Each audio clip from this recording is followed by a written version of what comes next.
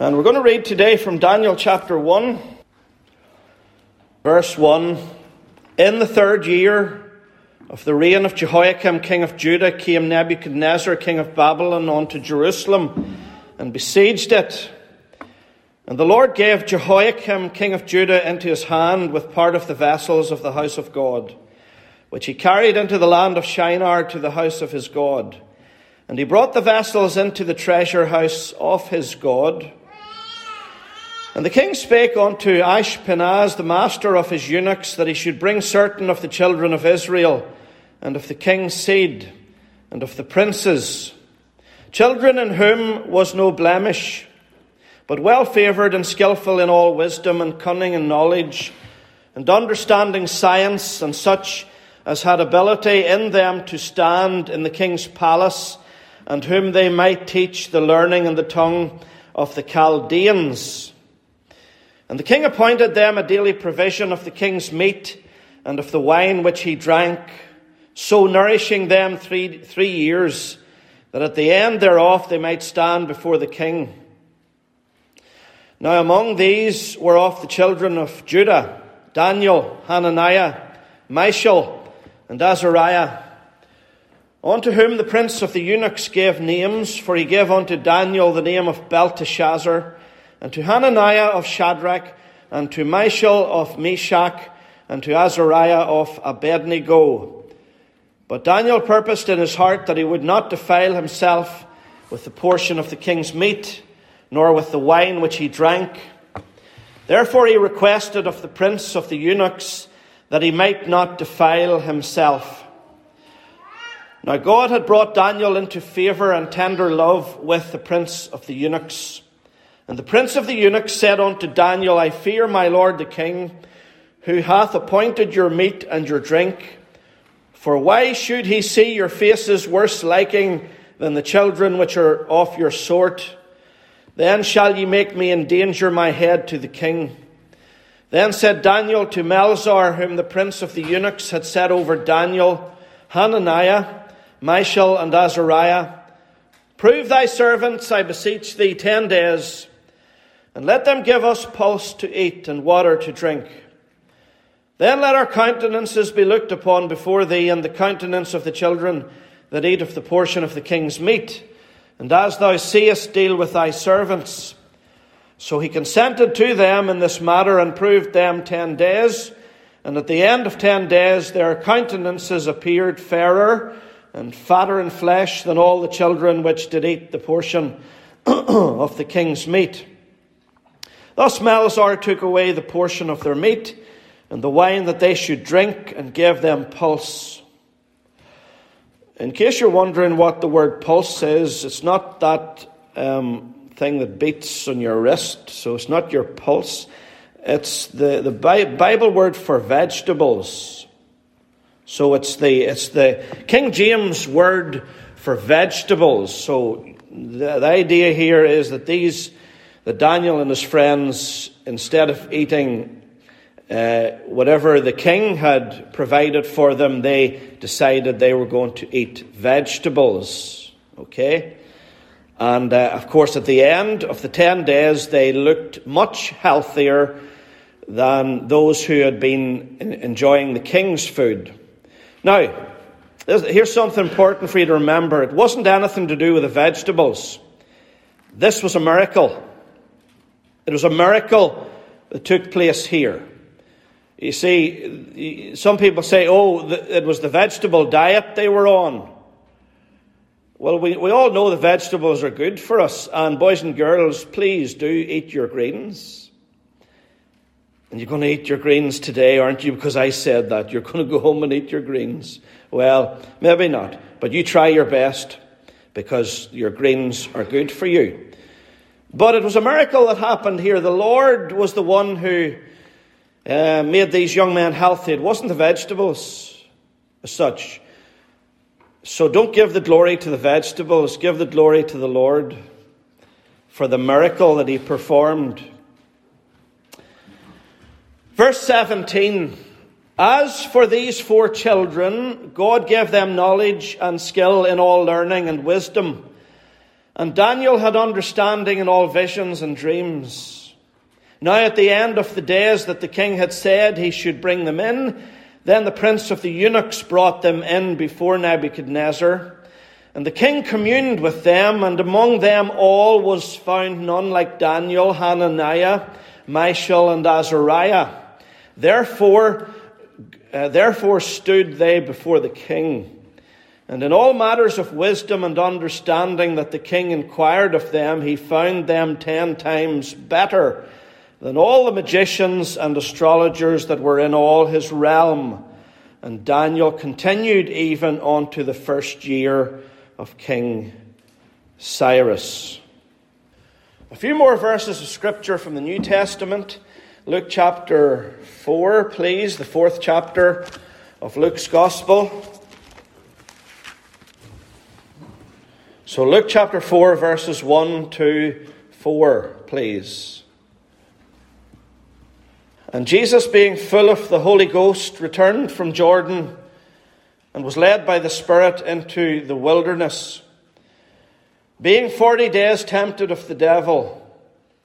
And in those days he did eat nothing, and when they were ended, he afterward hungered. So the devil has been tempting Christ for 40 days, and he's not finished. But it didn't matter how many temptations he flung at the Saviour, he was never, ever going to give in to the temptation. He was bulletproof, we could say. Not like us. We are very susceptible to temptation, but not the Son of God. Verse 3, and the devil said unto him, If thou be the Son of God, command this stone that it be made bread. And Jesus answered him, saying, It is written that man shall not live by bread alone, but by every word of God. 100 days in hell.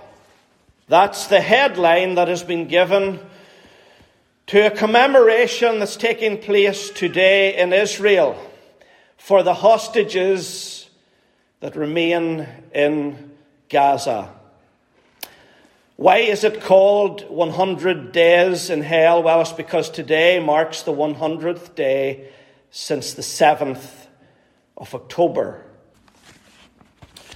Over 100 of those hostages remain captive today.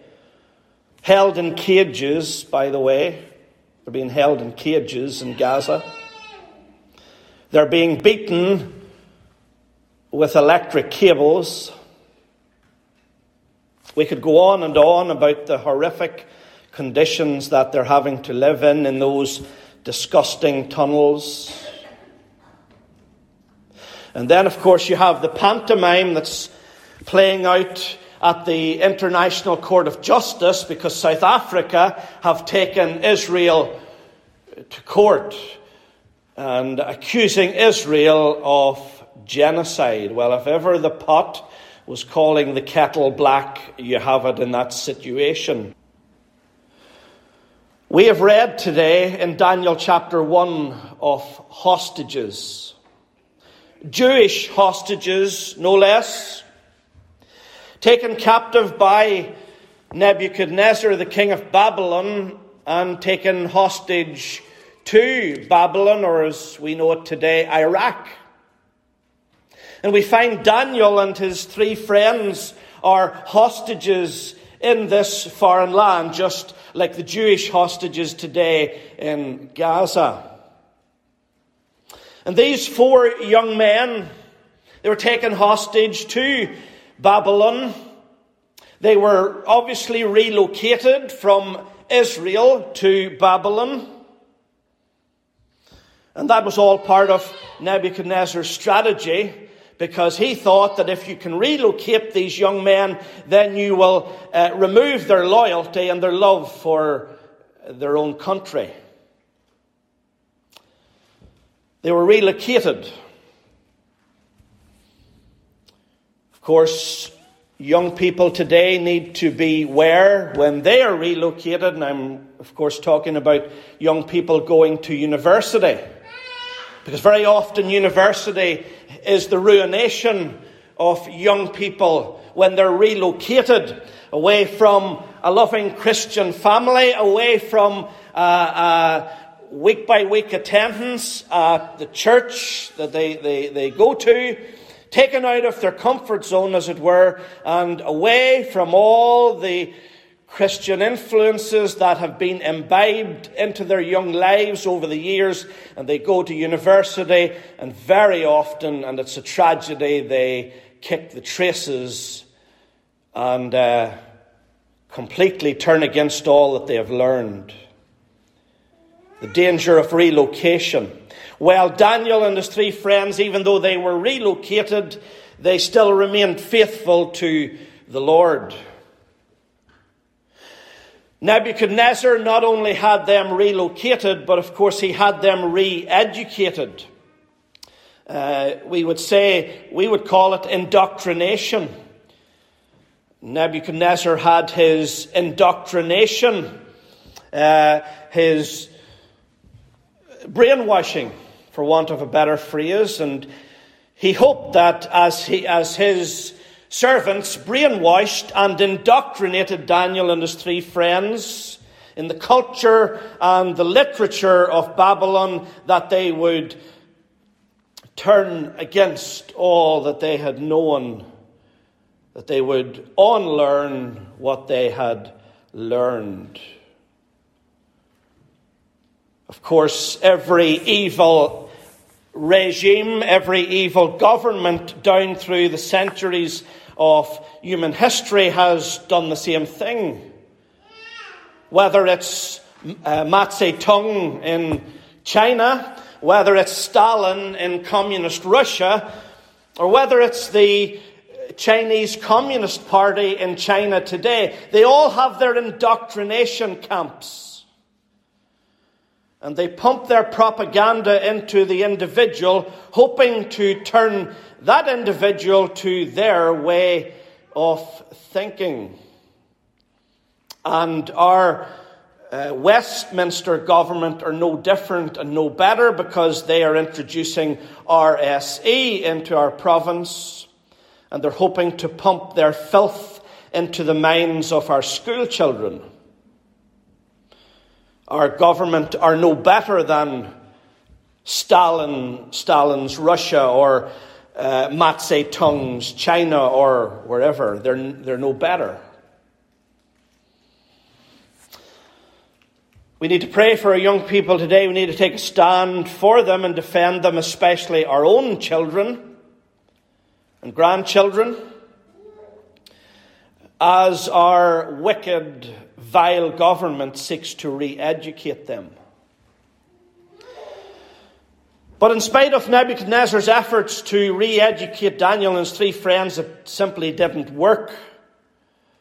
Because these 3 young men were filled with the Holy Spirit, and they were genuine believers. They weren't fake. They weren't just professing Christians. No, they were possessing Christians, and they were committed to the Lord, lock, stock, and barrel, and they weren't for turning. So Nebuchadnezzar, he tries something else. He tries to rename them. He tries changing their names. So they're not only relocated and re-educated, but they're also renamed. And of course, Nebuchadnezzar, his thinking is that these 4 young men and the other Jewish hostages, they're going to have an identity crisis. They're going to be confused about their identity. They're not going to know whether they're Jewish or Babylonish. Not going to know whether they belong to Israel or Babylon. You know, there are a lot of children in our society today in the United Kingdom, and they have an identity crisis. Did you know that there are children as young as 3 in our nation who are being sent to gender clinics? Wicked NHS gender clinics. I'm speaking about the mainland now, England. Wicked NHS gender clinics that tell children as young as 3, you're in the wrong body. You're in the wrong body. If you don't believe me, I'll show you where I read it in black and white, just in case you think we're making these things up. Children as young as 3 in our country being told they're in the wrong body. Children who are left with an identity crisis.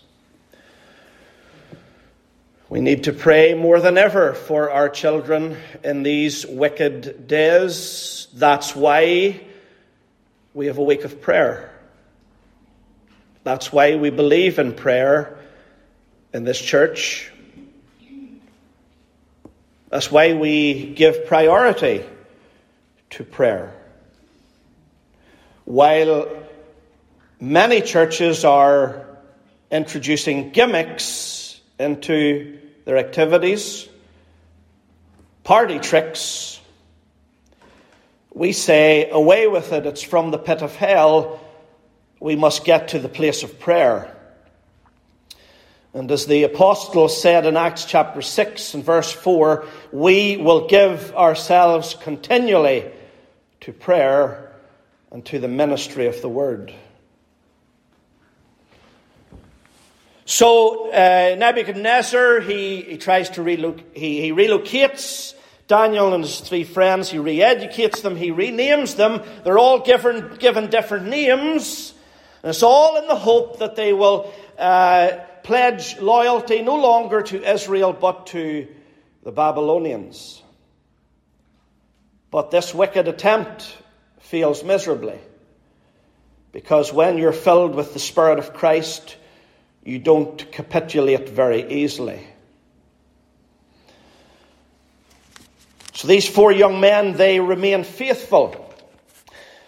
The Lord, of course, puts them to the test just to show that He is with them and that He will carry them through any test that comes their way. He puts them to the test, and it's a test that involves food that has been offered to idols. Nebuchadnezzar's food has been offered to the false gods of Babylon, and this food is then offered to Daniel, his 3 friends, and the other young men who have been brought as captives from Judah. But of course, Daniel and his 3 friends and the other young Jewish men, they realize that this is something that is forbidden. They cannot eat food that has been offered to a false god. And they say, no. No. I suppose this is a bit like the 2010 scandal involving what is called halal food, halal meat. Halal meat is meat that has been offered to Allah, meat that has been given as an offering to the moon god of Islam, Allah. And in 2010, major UK restaurants, takeaways and sporting venues were secretly serving up halal food. One place in particular comes to mind is Wembley Stadium. At Wembley Stadium, halal meat was being sold to consumers without those consumers being aware of it. Eating food that had been offered to a demonic god. Well, Daniel and his companions, they're not prepared to eat food that has been offered to a demon god, and they simply say no. They knew their line and they refused to cross it. And every faithful Christian knows their line and will refuse to cross it. Every faithful Christian knows that there will come a time when you must say no. Now, you as a believer, I as a believer, we need to pray to the Lord and say, Lord, help me to know when to say no. And the Holy Spirit will reveal it to us. He will guide us, and He will give us the discernment to know what situation we must refuse to cross the line. We must say no. So as individual Christians, there are times when we must be like Daniel and his 3 friends. There are times when we must say N-O, no. There are times, of course, as a congregation, as a local church, when we must say no. For example, when the authorities tell us to close the church. 4 young men who knew when they had to say no. Their attitude was, God has forbidden us to eat this food that has been offered to idols. We will not comply. And there are times as individuals and as a local church that we must say the same. We will not comply. Too many Christians are prepared to go with the flow like a dead salmon. Just go with the flow, go with the tide.